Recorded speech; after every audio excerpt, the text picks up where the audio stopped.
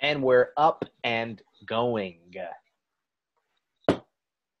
Hey, when's the last time you seen Mr. Deeds? Mr. Deeds. Yeah, the Adam Sandler remake. For a second, I thought you were talking about an actual human. I haven't seen Mr. Deeds in, I would estimate, say a good 15 years. I was trying to fix something on the TV downstairs in the living room. So All right. I turned on Mr. Deeds just as like a placeholder for something else. Mm-hmm. And then we ended up just watching the whole thing. That movie's so goddamn stupid. And yet it's right after Prime Sandler, but in the middle of like you've got like Big Daddy. Yeah. You've got Mr. Deeds. You've got a bunch of the rom-coms he was doing with Drew Barrymore. Is that pre or post Lil Nicky? It's definitely within the same time frame. Yeah, I attribute those two together a lot. Yeah, well that section of his career, the Lil Nicky, Big Daddy, Mr. Deeds, 50 First Dates, I guess, to a lesser extent, because that was a little later. Yeah. Yeah. But still kind of the same Sandler era of these movies aren't good, but they're not horrible. They're just mediocre. Like, what was he trying to do with these kind of movies? That all probably made $100 million. Yeah, very, very watchable movies. Yeah. Little Nicky, goddamn. You see some of his movies from that era, and you're just like, how did this even get off the ground? Why? I mean, it's all on the strength of Sandler. That's it. It's the only reason those movies got off the ground. And all the goodwill he got from all the golden era Sandler movies. Yeah. One also, it doesn't hurt that he produced all of them, I think. I mean, definitely post golden era movies, he's produced all of them. Yeah, once Happy Madison became a thing, he kind of ran the show. Yeah. So, just for the people out there, watch Mr. Deeds, or don't. Mr. Nicky. Mr. Nicky. Happy Deeds. You know what else? What else?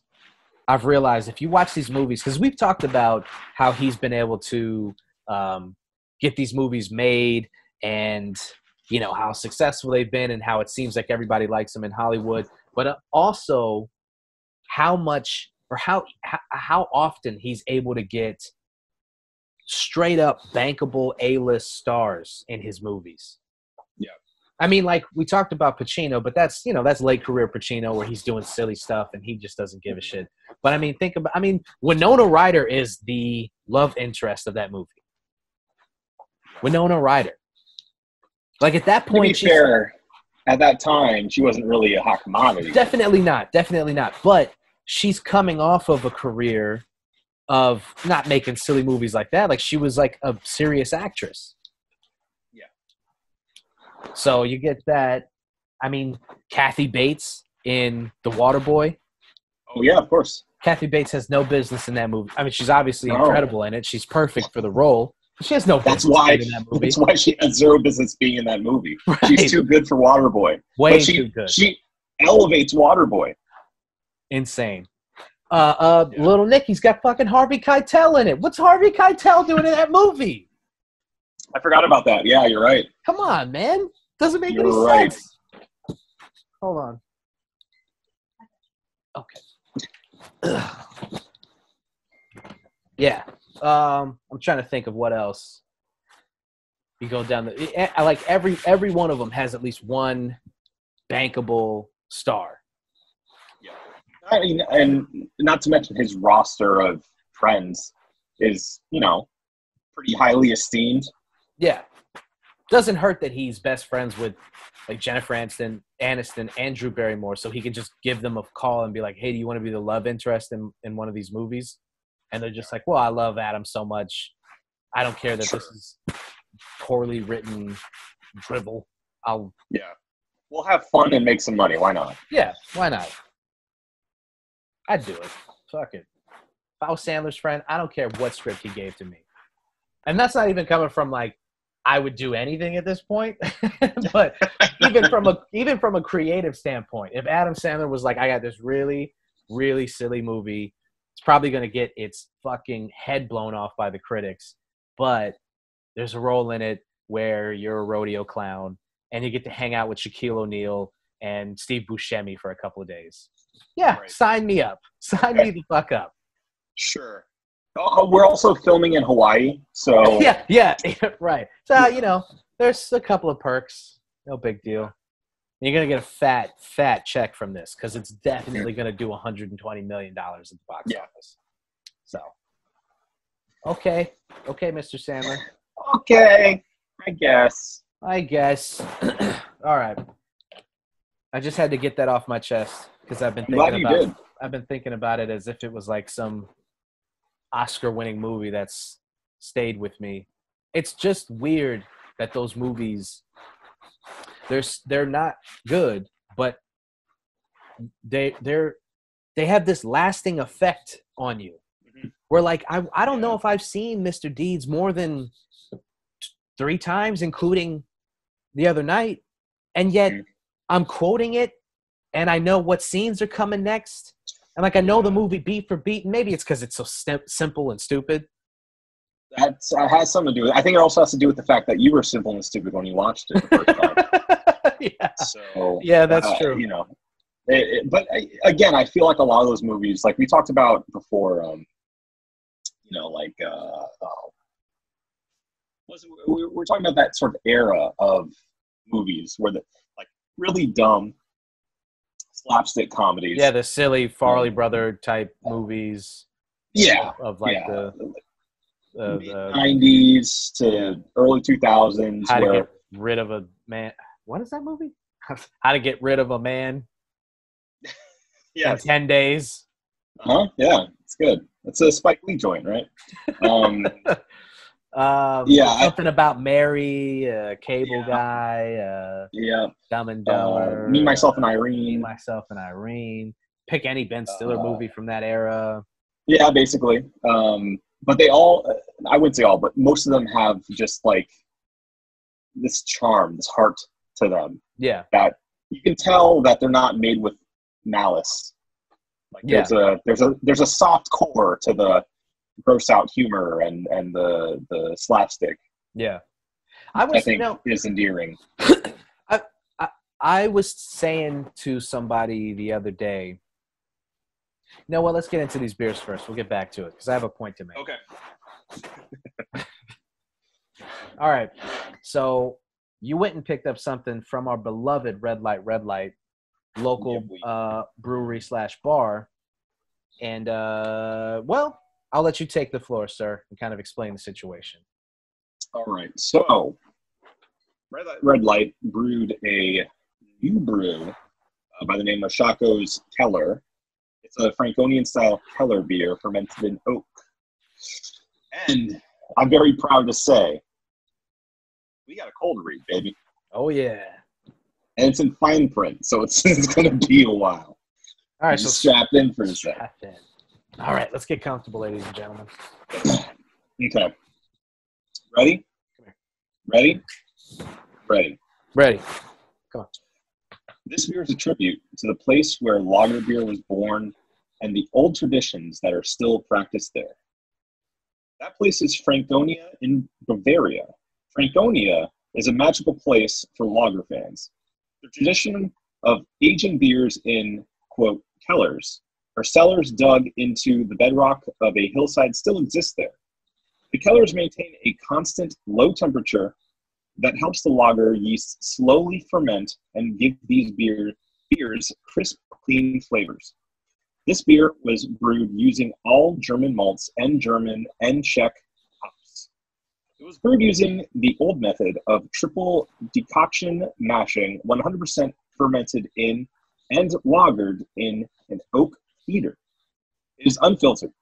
It is bottle conditioned using the tradition of space Spanish? We're using fresh wort to ferment. Or re-ferment, I should say. We use Side Pole Pills wort, which is a beer I love. We hope you enjoy it. Prost. And also, there's a little quote from Joe Strummer here. When you blame yourself, you learn from it. If you blame someone else, you don't learn nothing. Because, hey, it's not your fault. It's his fault over there. This is a 5.8% ABV brewed and bottled by hand at Redlight Beer Parlor and Brewery in Orlando, Florida. And with that was Adam Obesius Rodriguez, and I am Marco Dupa. This is the One Baron Podcast. Lost to be found by someone to save you when I didn't think that was going to come up. Yes, I'm bored when it's bright out, so bored when it's bright out. 4 to 5 a.m. takes me to a place where I fit in. Stacking for beers bigger than my head. I don't think so. That's actually a cool angle. I can't really achieve that. So, once we got done watching Mr. Deeds, I was thinking about all of those movies that we just mentioned. And they have zero chance doing well critically. Right. And I think that that's unfair. I think critics, even to this day, can't wrap their heads around a movie being silly for silly's sake. Yeah. There has to be a greater purpose. Always. If it's a comedy, if it's a horror, if it's anything other than a melodrama, there has to be some kind of metaphor, some kind of double meaning where we're trying to say something, where we're using this character as an allegory for this thing, and it always has to be something. Yeah, I found that a lot of the Apatow movies kind of made the mold for critically acclaimed comedies for this entire generation, where it can be silly, it can be gross out, it can be slapsticky, it can be whatever it wants to be as a comedy. But then there's also like a serious through line to it that is some relatable dramedy subtext. Yeah. Well, I think the problem with that is Judd Apatow, and I love Judd Apatow, but he started sniffing his own dookie with that. Yeah, well, and you saw that start to happen, or not to happen, but to be reflected in the reviews too, and people's turnout to his movies. Ironically, I think it started with Adam Sandler, with Funny People. I think that's the first movie where I was like, it's a little self-indulgent. Yeah. Well, and looking back, I mean, most of his movies are a little chunky. They could be cut down by maybe 15, 20 minutes most of the time. Yeah. And still get the same effects without a lot of the extra fat on it. Mm-hmm. But, yeah, I think people started to see it as being a bit formulaic. It's sort of a one-trick pony in a way, and you started to see that reflected in the reviews too. Mm-hmm. Yeah, people started to pick up on the. Well, it's also not that they picked up on anything that he wasn't. I mean, he's just doing the same thing. It's not like he was making different movies and then people were starting to shit on him for it. Maybe he was using a formula, just changing the characters, basically. Yeah, and circumstances, basically. Yeah. I'm looking him up to see what's the last thing he did. Or what's the latest thing he did, I should say, or rather. Yeah. I feel like there wasn't something like super long ago. I think he did something reasonably recently. He just did The King of Staten Island. Right, which actually seemed to be a bit of a return to form. People seem to like that. People liked it. Mm-hmm. People like that movie. Yeah. That came out on Amazon, right? Yeah. Yeah, I mean, I've been thinking about watching it. Just, I mean, I like Pete Davidson. I'm not one of these people that's like, fuck that guy. No, I don't get why people hate Pete Davidson. Yeah, I don't know. I don't know what he I don't did. understand. I mean, besides the fact that he was an asshole at UCF, but But even feelings that, aside, though, was like, I mean, he warned people, and yeah, they didn't listen. So he it's didn't like, listen. he's a guy who is suffers from mental illness, and he's admitted that, and he's been pretty open about trying to work on it and everything. But it's like, guy like that who's like, look, don't do that, and you go, and then you do it. It's like, well, yeah. But no, I get it still. You didn't go see him when he did that, right? You just No, I didn't. I thought about it though. I actually was considering going, but no, I didn't make it to that show, which was fortunate apparently.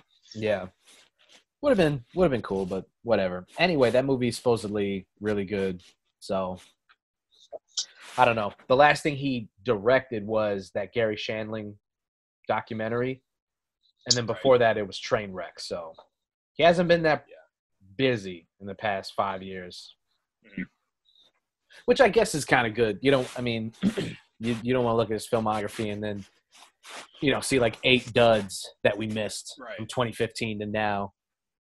Yeah. So I give him credit. Anyway, I just think critics and society as a whole, it's only when you see people talking about it after the fact where people are like, oh, I love this movie, and oh man, yeah, I forgot about this one, mostly on Twitter and stuff. I see a lot of nostalgia for things that I'm just like, this is bad. It was bad then and it's bad now. It's still bad, yeah. but there's a different appreciation for things like that now. Like when people always, I'll see people post about stuff like on the Disney Channel and stuff, and they'd be like, "Oh man, this is a classic right here." It's like, that show sucked. It sucked then. It sucks now. Don't. I have to come clean about something that may tarnish my nerd credentials right now. I was working. I'm working from home, as people may know. And I just needed something in the background, something that wouldn't take my attention away too much, but just some noise, something to just have on. And I have Disney Plus, Flex. And I decided to go down the Marvel animated rabbit hole. And I found the X-Men animated series, which I had watched as a kid. Of course. Classic, yes. I started watching it, and I was distracted by the fact that it's awful. It's so bad. Gaspingly bad animation and VO work. Yeah. Top to bottom. Yeah. Just astonishing that, I tried to put myself in my parents' shoes watching me watch this and wondered how they didn't just switch the channel and be like, we're not watching this today. This is not good. This is bad TV. Stop it. Yeah. But I loved it as a kid. I had all the toys and was super into it. And that was my port into the X-Men universe. Yeah. But man, it does not hold up at all. No. It's really, a lot of them it's don't. unlike the Batman animated series. The Batman animated series is still really good. That's what I was gonna say. Is it illustrates just how good the Batman series is because of how much it holds up. When you watch these other shows, we talked about it. I don't know, a couple episodes ago. I was watching the Spider-Man animated series, and it's not good. It's not good. It's same vibes as X-Men. Yeah, and I mean, it looks like it's animated in the same studio, and there is crossover between those shows. And what I found out that is later on in the series is deep crossover. They do multiple episode arcs where it's not just a this character visits the set for a day, but it's 8 or 9 episodes in a row. Yeah. So, yeah, no, that makes sense. Makes sense. People, and that's a perfect example. People sit here, they want to tell you that it's a masterpiece, and it's look, man, it's nostalgic. I get it. And we all loved it when we were kids. but it sucks now. It's bad. Not good. Yeah. Most of those shows on the Disney Channel sucked. Most of those Disney Channel original movies, you watch them shits now, those movies suck. Except for Brink. Okay. I respect that. As I disobey my own rules of this conversation. Right. Except for the ones I like. So, anyway, it's not like me talking about this is going to change anything. I just you get older and you just realize like there should be a separate category for just silly movies where they don't have to compete against avant-garde, art house, dark comedies where you're like, where's the comedy in this? This movie's not funny. And he's like big brain, like, oh, you didn't get it. And it's like, there's nothing to get. The movie sucked. It wasn't funny. Well, I just feel like they're dramatically different things and should be treated as such. Yeah. You know? Yeah. Not to say that a comedy can't win Best Picture. Obviously it can, but I just feel like you're grading it on a different scale. But how good does that movie have? A comedy that wins Best Picture would have to be a movie that really isn't a comedy. It just happens to be funny. Yeah, and I think that's tough because we're kind of contradicting ourselves a little bit, I think, in saying that, like, a straight up just funny, like, have you rolling in the aisles comedy, still not of the stature to beat out a dramatic period piece, maybe. Well, okay, you know? so but I don't believe that, though. I'm saying that that's the given take from the Academy, is that there's no way on God's green earth Tropic Thunder would beat any movie from 2007, 2008. Like, it just wouldn't. Yeah. It just wouldn't happen. Even though Tropic Thunder, I think, is one of the best movies of that year. Yeah, for sure, 100%. I feel like we discount comedy, just humor. Yeah. Because it's I don't know. It does. I feel like it's such a fleeting thing. Like it doesn't stick with you very long. Yeah. You know, you laugh in the moment, and it may be a great joke that you remember the next day, and you can tell to your friend or something. But I feel like a drama, something that really affects you deeply and, like, you know, hits you in the feels just right, stays with you in a stronger way than a comedy could. Yeah, I think by nature of a that's comedy, why. it just doesn't. It's just not going to have the lasting effect, just because comedy as a genre, as a thing, is meant to be consumed in the moment. I mean, you can't keep telling the same joke over and over again, but you can watch a movie that makes you cry over and over again, and it could still make you cry. Mm-hmm. So That's true. But I think, I mean, because I saw this push for stunt actors and stunt choreographers to be rewarded at the Academy, which I'm all for. Of course.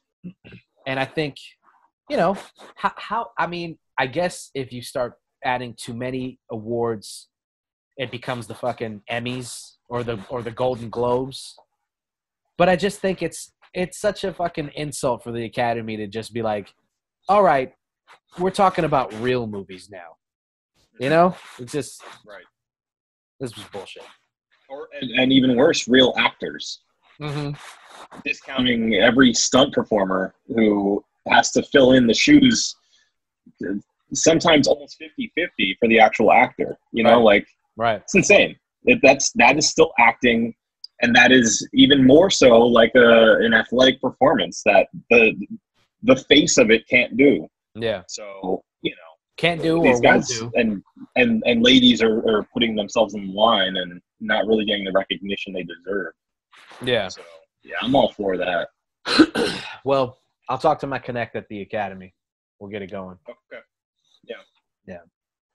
In the meantime, let's talk about well, fuck. I forgot how we wanted to segue into this. Well, this certainly isn't how, Marco. Yeah, it's not a good segue. I'm sorry, guys. I'm rusty on the hosting thing. That's okay. We used to not have segues for a very long time. That's right. So if you're a true fan, you remember those days. You remember the days of, all right, we're done with that. Let's talk about So, this. And then what do you think about? Then everyone in the room going, nice segue, man. Nice. Real nice. You did it. Real good Clean. segue, dude. Yeah, you got us there, man. Sometimes we even just call it out and be like, segue, Yeah. which is fun. That's so bad. Oh, man, can you imagine a writer writing a movie or a book and just being just chapter 5, Segue. plot twist. Side note, it's like looking at a salad and going, hamburger. It's still not, but No. that's okay. Mm-mm. So how much time in the day do you think you spend playing video games? During the week? Yeah. Ooh. Well, work's been a drag, man. So I've only had about an hour to an hour and a half every night dedicated to video games. Think about all of the constructive things you could have done in that hour that you spent playing a goddamn video game. You worthless piece of cow dung. I hate you. Don't ever come back to this podcast again until in that hour you do something productive with your life. Read a book, practice a martial art, learn a new skill. But by God, if you spend that hour playing another video game, I'll come to your house and I'll kill you. You understand that? I'll kill you. Yeah. Yes. Show me those little boy tears. Yes. Yes. Gamer tears. Oh, the gamer tears. Mm-hmm. Yeah. It obviously, if you don't know, you're giving her that whole thing. Lottie just gave Errol an entire chicken bone. Okay. Yeah. Sorry, I got distracted. We'll monitor when she takes her to the vet when she's choking to death. Yeah. When the bone just gets stuck in her throat sideways, like a cartoon. It's just like a full bone. Yeah, if you can't tell, we're talking about fucking Joe Rogan and his idiotic comments about video games. I think it's been kind of beat to death at this point. Everybody giving their take on it. Because it's just a dumb thing to say. In the greater context of things, I should say, he makes a point that is not necessarily incorrect, and it's something that I felt as a gamer, which is playing video games a lot of the time feels like it's just a waste of time. You could dedicate that to working out, learning a new language, reading a book, playing guitar, like other things that we would deem as more productive in your life and more useful than, being able to say, I beat Mario again.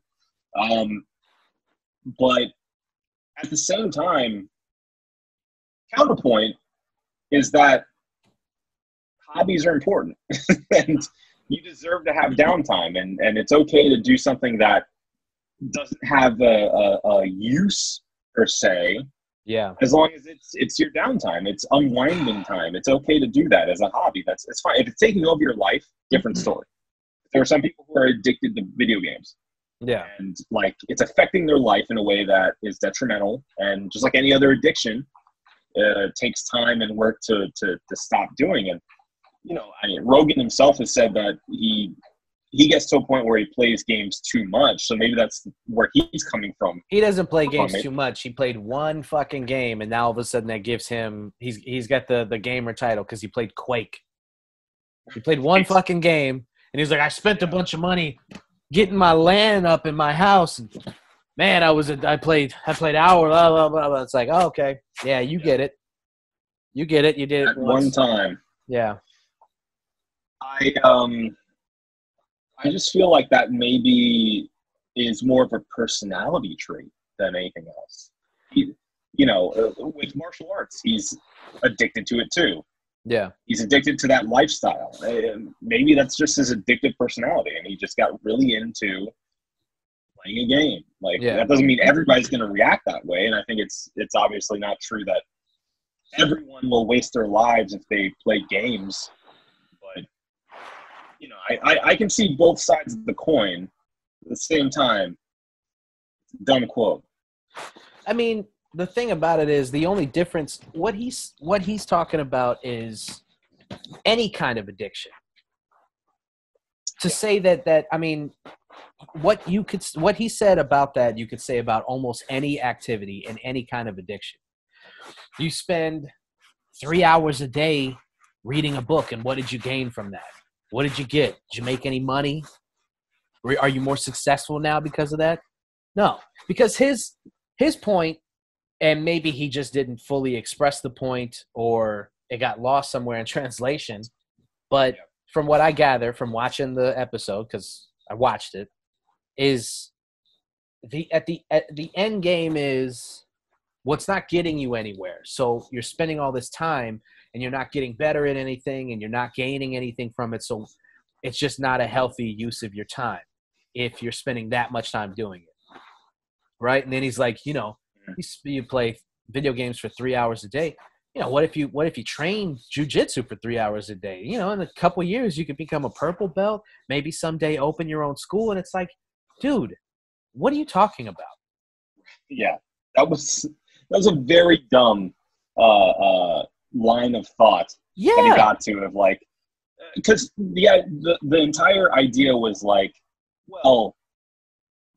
pretty much 1% of people who play games can become professional gamers, right? Yeah, that was part of his point. Right. And it's okay, but I guarantee you, I don't know, what do you want to say? 95% of gamers aren't playing to become pros. That's not the point of it. It's a relaxation thing. I'd say that number is lowering now. I think there's more people who are actively trying to become professionals at it.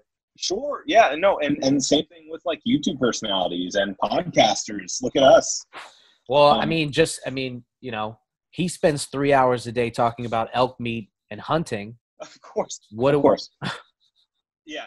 And there's been a lot of rebuttals saying listening to 3 hours of a podcast every time you post one is not a good use of your time either. Yeah. You don't gain much from that a lot of the time too. But he's not fucking Malcolm Gladwell, I'll tell you that. Right. Have you ever tried DMT?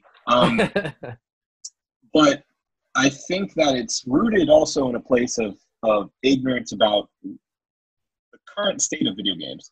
Yeah. For me, specifically with narrative-based games, where they're telling, really elevated stories nowadays. There's a lot of people who are oh, well, the only reason something like The Last of Us is put up on a pedestal is because it's basically as good as the worst book you could read. Or it's just it's just better than most of the other trash that's out there in video games. I think that's demeaning to the entire genre. I think that games are getting way better at telling stories of consequence that make you think and make you feel things. So I think that comes from an older generation looking at games from this perspective that it's very limited, and it's not really paying dues to the writers of games nowadays. And set all that aside, there's entire communities of friends that have sprouted because of online gaming. A lot of people who are isolated otherwise, other than having their friends because they have no friends in their area because there's not enough people, or they don't get along with the people around them. Mm-hmm. So they go online and meet friends online and can meet up eventually in person. Not that any of us are doing that right now, but there are entire communities that are sprouting up because of gaming too. So I think writing off gaming as just a useless hobby is just wrong at this point. The whole take was just wrong. And not even including all of the benefits that you just said, because those are enough to merit spending a couple hours of your day playing some video games. He's woefully ignorant to the fact that there are people making, and this millions of dollars streaming on Twitch and YouTube. I mean, and that's not even exaggeration. They're making millions of dollars, and they're not even that good at some of these video games. Mm-hmm. Well, and even if not millions, they're at least making a living. A lot of these streamers are just making a living on sponsorships, streams, YouTube videos, YouTube Millions. watches. Millions. But what he's coming from this place of like this old man, you're never gonna make anything out of those video games. And there's people who are making lavish livings. I mean, obviously it's not every single person that jumps on Twitch. That's ridiculous. I mean, there's neither are podcasters, neither are comedians. Right. You know, like it takes that 1 or 2% who excel at it or get a lucky break, and they're the ones on top of the heap. Yeah. And that's true in anything, really. Exactly. And it's like, look, he obviously drew the ire of the gaming community for all of these points and everything else that you can illustrate to him. And it's part of a larger problem of Joe Rogan becoming the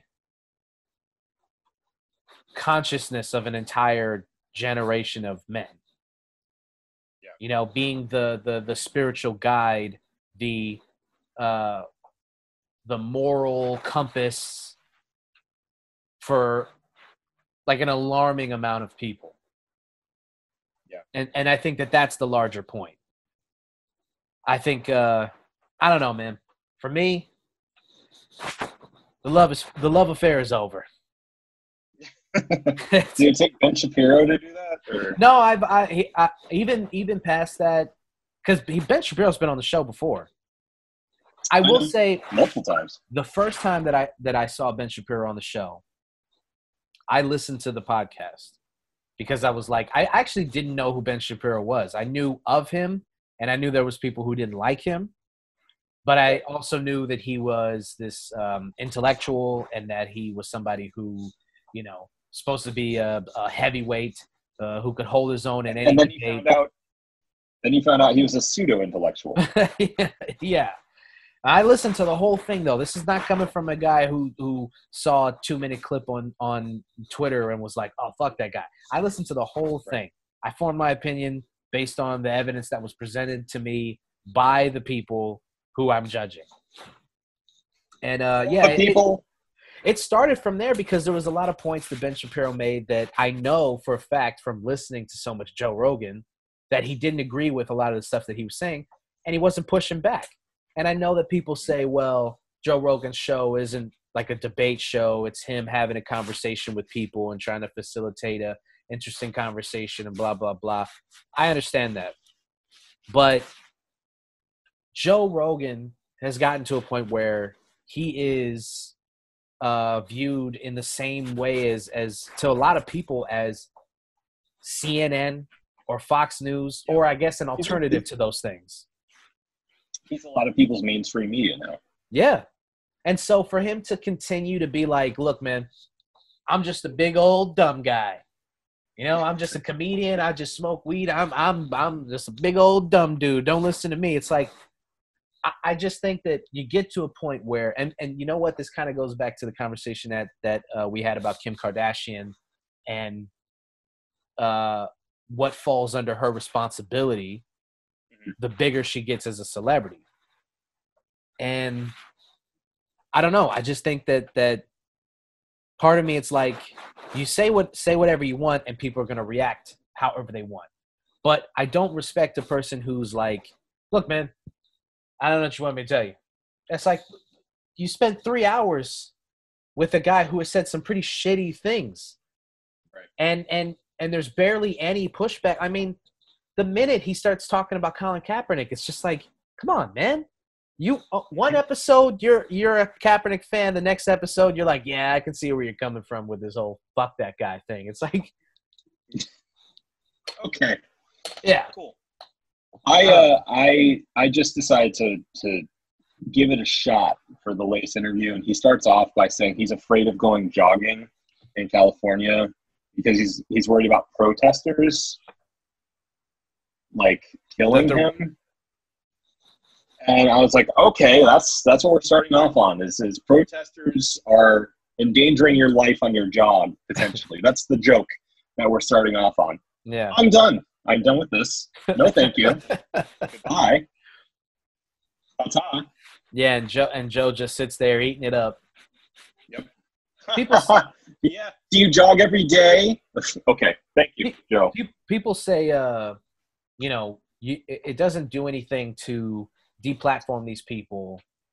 You basically, if you give them a platform to kind of espouse their views, you give them enough rope to hang themselves with, and they'll do the dirty work for you, right? Right. But I mean, which is what worked for you, because you hadn't heard of Ben Shapiro before you saw him on his show. That's true. And when you did, you saw enough to go, I don't agree with this guy. I don't like him. True. Very true. So that worked out for you. But I guarantee there are a lot of kids out there and a lot of people in general who haven't formed an opinion strong enough to see through the bullshit. Right. So I think in those situations, deplatforming does make sense. But, at a certain point, you have to take a social responsibility to be educated and to know better and to research when you hear something that sounds alarming. Yeah. Yeah. Look at the other side. What are the facts? Do some research. Yeah. Well, what's more alarming is I mean, I'm not bothered by the Jesus Christ. Her bark is like. I know. But if I could say anything bad, you live in a zoo. His popularity doesn't bother me. It's awesome to see a guy, a stand-up comedian, able to parlay what was, 7-8 years ago, this thing that was considered niche by a lot of people to $100 million business. That's awesome. What bothers me is that there's people like, did you see what Joe Rogan said? It's like, I don't give a shit what Joe Rogan said. Okay. Yeah. And that's about what MMA. I wish more, unless it's about MMA. Definitely, yeah. And I just wish that more people didn't cite him as the end-all, be-all of a point. Now, if you're a person who acknowledges the fact that he can be wrong, and he has been wrong, and you support him for other reasons, and you still enjoy the show, that's one thing. That's cool, fine by me, sure. But if you're one of these people who's like, well, I mean, Joe Rogan said, and it's like, come on, man, just try a little harder. Can't really be your source. Yeah. Nobody on these podcasts can be. Us included. Except us. Oh, come on. Damn it. Sorry. I was going too straight with the bit. It wasn't a bit. I was going too straight with it. I was going too straight, man. I should have known that there was a joke in there. And I didn't. You gotta dig for it sometimes, Mm-hmm, mm-hmm. Yes and energy. You okay? Everything okay over there? It's getting weird in here, man. It's getting weird. Okay. Yeah. Dogs are acting up. Doors are opening. Cats are meowing. Dogs are barking. Anarchy. Anyway, I don't know. I see a lot of pushback on Joe Rogan right now. Partly because he's so popular, partly because he endorsed Bernie Sanders and then turned around and said, he would rather not vote or vote for Trump than vote for Biden. And then you get all the people on the left who, want his head. Yeah. And he's also said some problematic things in the past. So it's like, there's no excuse for some of the stuff that he said. Oh. You back? You're still there, yeah. Are we back? Okay. Yeah, there's no excuse for some of the stuff that he has said in the past that people were like, this is some problematic shit.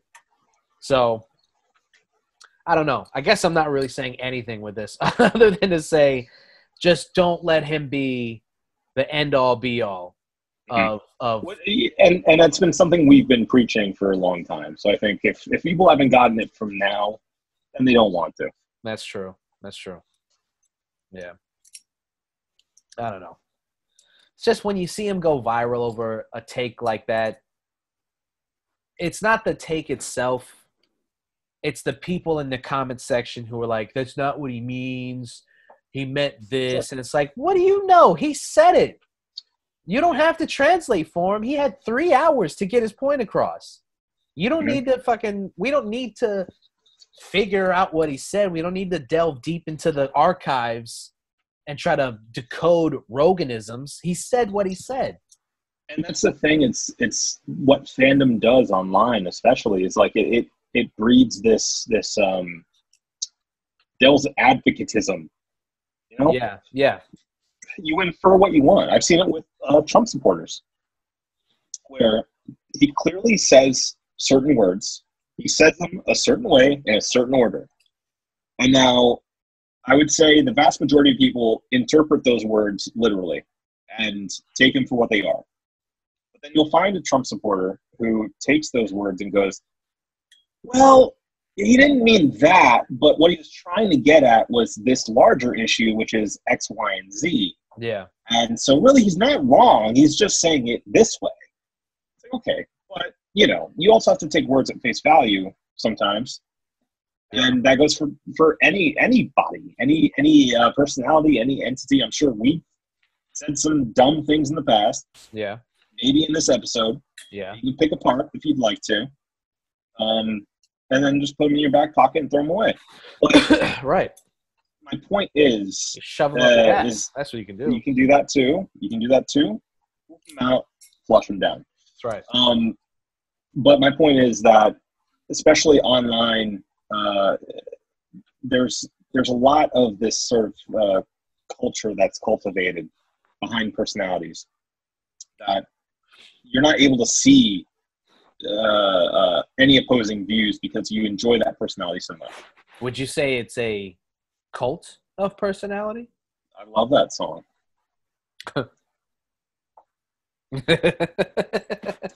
For audio listeners, we're staring at each other freakily. But yes, I think that's exactly what it is. And it's unfortunate because that, Rogan's all about free speech and speaking your own truth and all that. Great. But if you can't see beyond him, then how much truth are you really looking for, Yeah. So stick that in your back pocket and poop it out and flush it. That's right. I could spend another podcast and we could create a new podcast where we listen to Joe Rogan's show and then we just pick apart all the points that are made on the show. And I think it'd only be about 10 episodes long before we got to a point where we were just repeating ourselves it would be episode 12. We'd be like, look, man, I don't know how many times I can say that those things don't happen. Like you don't get health benefits from those from on it. You just it's all bullshit. What about cordyceps, bro? Cordyceps. $80 brain pills. You think Joe Rogan has cornered the market on pills that increase your cognitive abilities and make you laser focused? You think he's the only guy in the world who's like, hey man, you got to get up on this fucking on it, brother. I don't know how you're not taking these brain pills. The only person I can think of that can even compete is what's his name? He's known to boost his manpower with those pills. You talking about the baseball player? Absolutely. We featured him on the show before. Yeah, we have. Fuck. I gotta look it up. What is that fucking pill that he takes? I was gonna say, what's the name of apparently the ads aren't working because I don't remember it. I can see the ad in my head though. I can too. I see him smiling at those two white women. Those two white ladies. And he's just like, I would take you and I would take you. And maybe you. That's the one middle-aged man. Yeah, the guy that they're shitting on. They're like, oh, my husband is such a lazy piece of shit. He hasn't gotten top of me in months, and he's just sitting back there holding the purse like, I tried. My back hurts. Fuck. It's man boosting. It's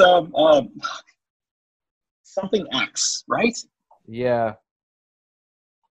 Mucinex. Mucinex, that's man boosting. Nugenics. Nugenics. Yes. Hold on. Nugenics. We're almost there. Nugenics. You should have used Lottie as our producer. Yeah, right? We should be putting her to fucking use. Put her to work. Hold on, I'm almost there. Frank Thomas. Frank Thomas. Clever. The Big Hurt. Yep. There you go. Thank you. I feel like everyone who is screaming in their cards at us is now satisfied. Listen, I wouldn't have been able to proceed with this episode until we figured it out. Neither. I'm sorry, everybody. Yeah. And it's actually a really easy name when you Frank Thomas. Yeah. It sounds fake. Yeah. Anyway, to illustrate, I think, what good can come of playing video games, we should talk about one of the video games that we've been playing. Mm-hmm. Now that I say that, I don't think any health benefits are going to come from this game. Not this one. Not this one. Other than sweet relaxation. Yeah. But still.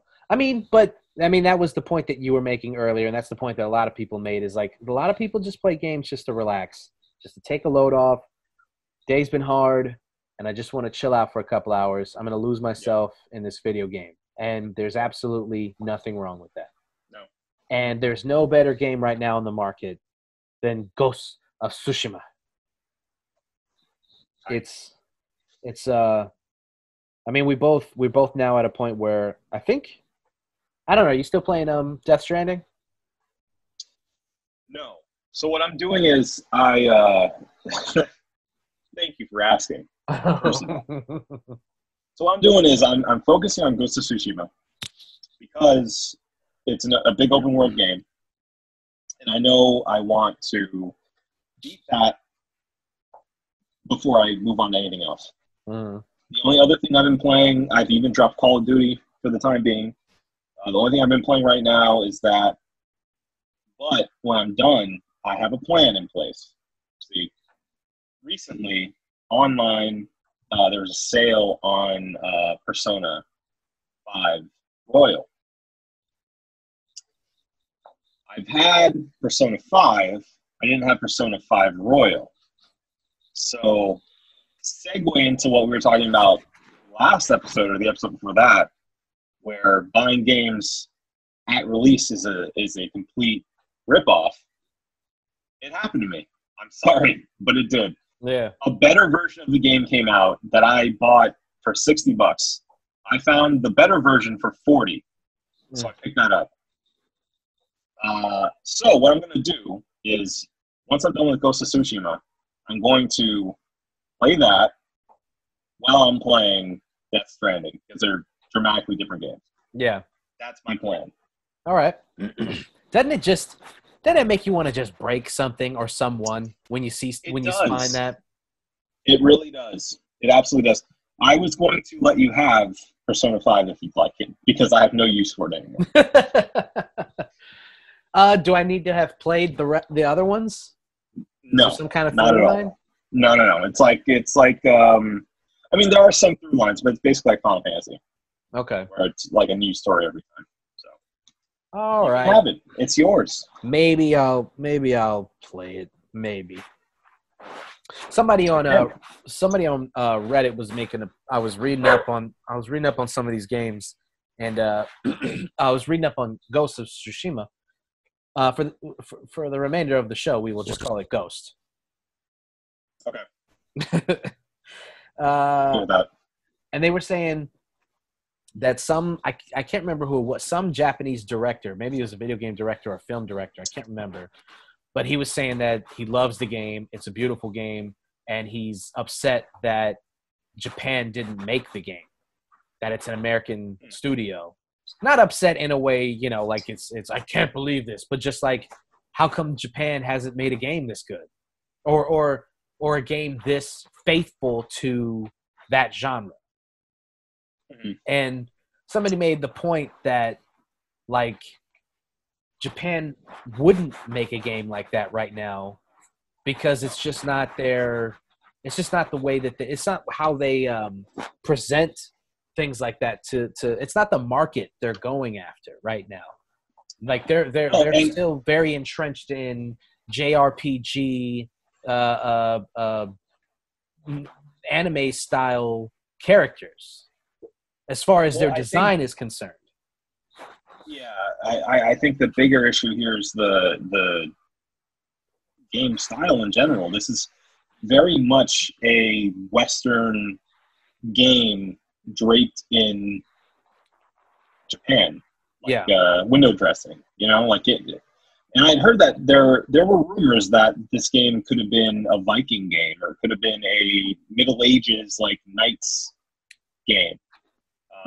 And I can kind of feel that. Like it's great. I'm not trying to take anything away from it, but I mean, it very much feels like a Western developed game. And you know, there are great games in a similar genre of, as far, or not genre, but like style, with like Sekiro is super well regarded, samurai ninja game. But as far as like open world, very light RPG elements, mostly action games, there's not much of that coming out of Japan, and it never has. And I just feel like that's just a stylistic thing, you know, like that they just tend to not. Japanese developers tend to not make those style of games. Yeah, that's the way that it tends to be more technical, more generally kind of harder, honestly. Yeah. More like the Dark Souls style of games, and I mean, it definitely feels like a Western game. Yeah, there's no way around it.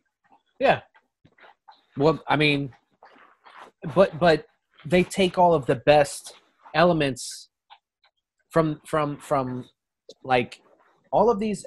It's a Western game through and through, and the biggest thing that the biggest marker I think of that, other than obviously the way that the game is made, is how much it's built on taking from all these other things. Only an American-made thing can be made up of so many other cooler things from the past, where Americans just go, yeah, we're going to just Frankenstein stitch this thing together from all these other cool medias, and then we'll present it like, here you go.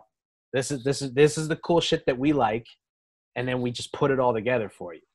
Right. Yeah, I recently watched a YouTube video about some Japanese student who's now, like, he seems to be like European, but he is a Japanese teacher. Like, he teaches the Japanese language and culture to people, and he lives in Japan for a while.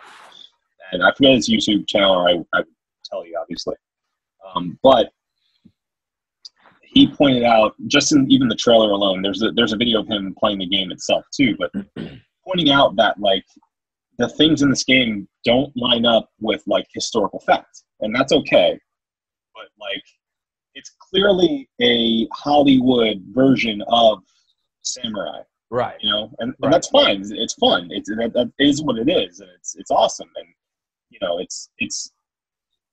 it's accurate enough to make it interesting and make it feel rooted in a way, but it's not historical. It's not true. It's like everything from the style of dress to the style of combat is completely off. That's okay. You know, they don't think about any of that while you're playing the game. It doesn't deter from anything. But I think that ties into what you were saying, that this is almost like in the way that the Italians did westerns. You know, like a spaghetti western, where it's pulling from all these different things, and it's pulling from different influences, and it takes a lot those movies took a lot from Japanese cinema. Yeah. And it takes the best elements from those and makes it its own unique, like, amalgamation of stuff that isn't true to the real American West per se, but it's just really cool, and that's fine. Yeah. That's okay. Like, that's great. Yeah. Now, all of that to say, I mean, I think, I mean, it's one of my favorite games so far. Definitely of the year, and it's slowly moving into one of my favorite games of the PS4 generation. Yeah. Just, it's so much goddamn fun to play. There's It only gets more fun to play. Yeah. There's so much to do.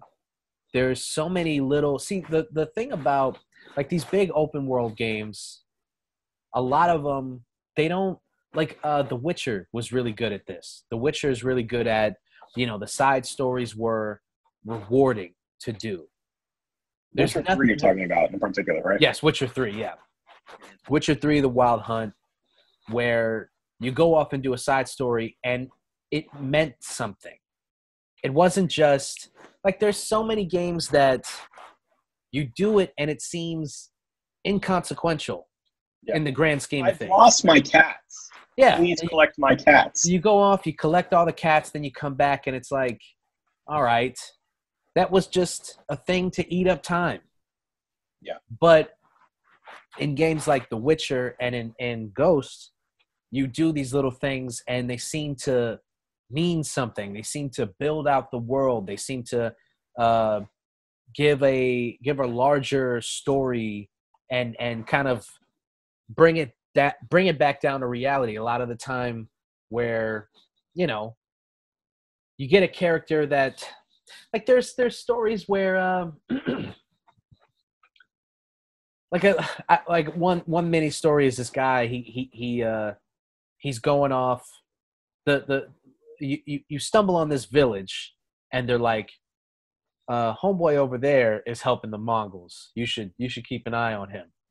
And then you go over to him and talk to him, and he's like, no, I'm not, because they're like, you sneak out at night. Where do you go? And he's like, I just do my own thing. And Jin, the main character, he's like, you better fucking fess up, or I'm gonna slice your dick off. So he's like, we can't talk about it here. We go, you walk over and you talk to the guy, and he's like, look, I leave to go visit the grave of a man that I fell in love with who died. And I can't tell people where I'm going because they would know that we had a relationship before he died. His wife and kid would find out. So that's where I go. And Jin is like, all right, that's cool. Daps him up. He kills him because it's Japan and, like, the Middle Ages. He slices his dick off. He done, demon. Yo, don't bring that gay shit around me, and just slices his dick off. But I just think that that's really interesting, because it's not only is it a really compelling... You probably should have said spoiler warning for that, I guess. Well, it's just a mini game. It's just, I mean, it's just a mini story, like, whatever, or side story. It's one of many. I mean, there's hundreds of these side quests in this game. So, sorry, spoiler for that. Just say spoiler alert right now, and you can edit that into the video before. No, I'm not doing that. Okay. I'm not going to give them that. Play the game. All right. I think that's a selling point to play the game. Is to know there are many other things of that consequence that are just side quests. Right. You need to discover. Exactly. And then the mythic tales, looking for different pieces of armor, all that. There's a really cool like animation that plays beforehand. Yeah, it's really cool. I like it a lot. Yeah, they this was a game that was really, really hyped up, and for the most part, I mean, it's not perfect, but for the most part, it lived up to every bit of that hype. And you can't really ask for much more than that. Yeah, I mean, it is what it is. It's not a game that's trying to do something like Last of Us 2, but it doesn't need to. It's such a refreshing game to play after that game. Yeah. We talked about. Yes. It's such it palate makes cleanse. you feel, it makes you feel powerful. It's really peaceful in parts. I mean, obviously, extremely beautiful. One of the We didn't best. even mention that. Yeah, it's absolutely gorgeous game. One of the best photo modes. If you haven't played with that yet, I recommend it. I have. It's absolutely gorgeous game. And yeah, I mean, we're in that final stretch of PS5 where we're getting the games that are pushing the limits of the PS5, and it's great. It's paying off in dividends, and I love it. Yeah. So, people, if you need something to do, if you need to kill 3 hours and you don't want to listen to the Joe Rogan podcast anymore.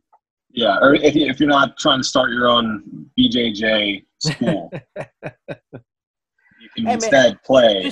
Just train, and then in 3 years, you might be able to open your own jiu-jitsu school, because that's how it works. Easy. It's simple. Yeah, I mean, that's what I want to do as a guy who practiced jiu-jitsu for a couple of months. That's the one selling point was, oh, that guy's a purple belt, and he's been spending a lot of time doing it.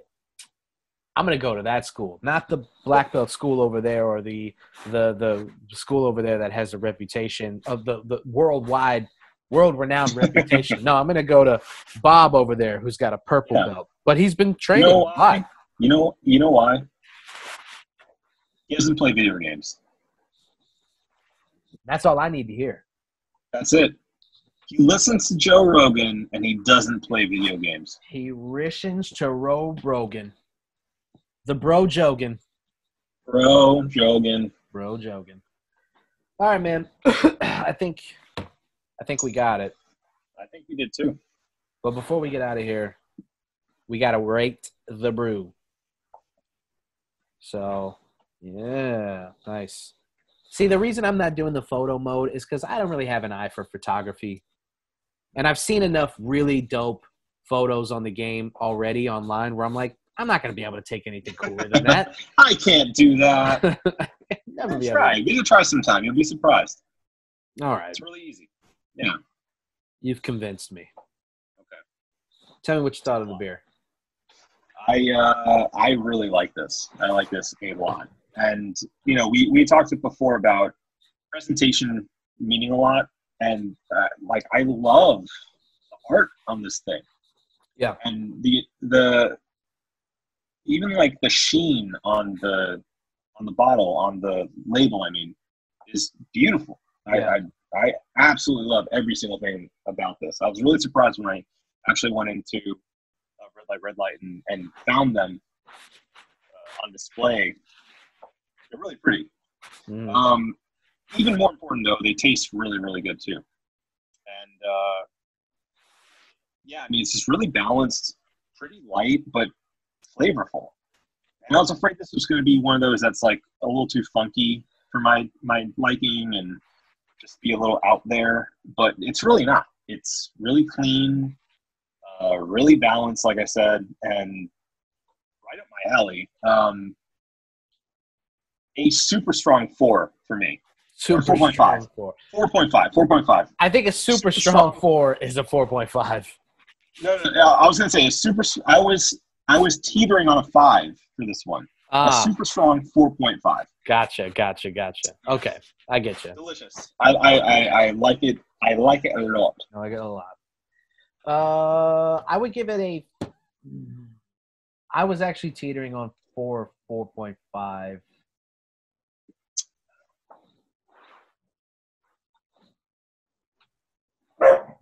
Stop it. She's like, hurry up. I'll also give it a 4.5 just because it is a simple beer that does exactly what it says it's going to do. And if we've talked about nothing else, if we've talked about anything at the same frequency as Joe Rogan has, it's a beer doing what it's advertising it's gonna do, right? Consistency and reliability. Correct. Balance. That's all we ask. Should be. That's all we ever ask of these brews. And Red Light did that. So They 4.5. did. They did that. Go get it. Unanimous. Unanimous. Uh-huh. I think that's about it. Yep. I'm going to go play some more Ghosts of Tsushima. I will do the same. All right. Well, this has been the One Beer In podcast for myself, Marco Dupa, for Adam Obesius Rodriguez. Yeah, boy. Thank you guys for listening. Drink delicious beer. Like, share, and subscribe. Now on YouTube and obviously everywhere that podcasts are listened to. And have a beautiful evening. We love you. Guys.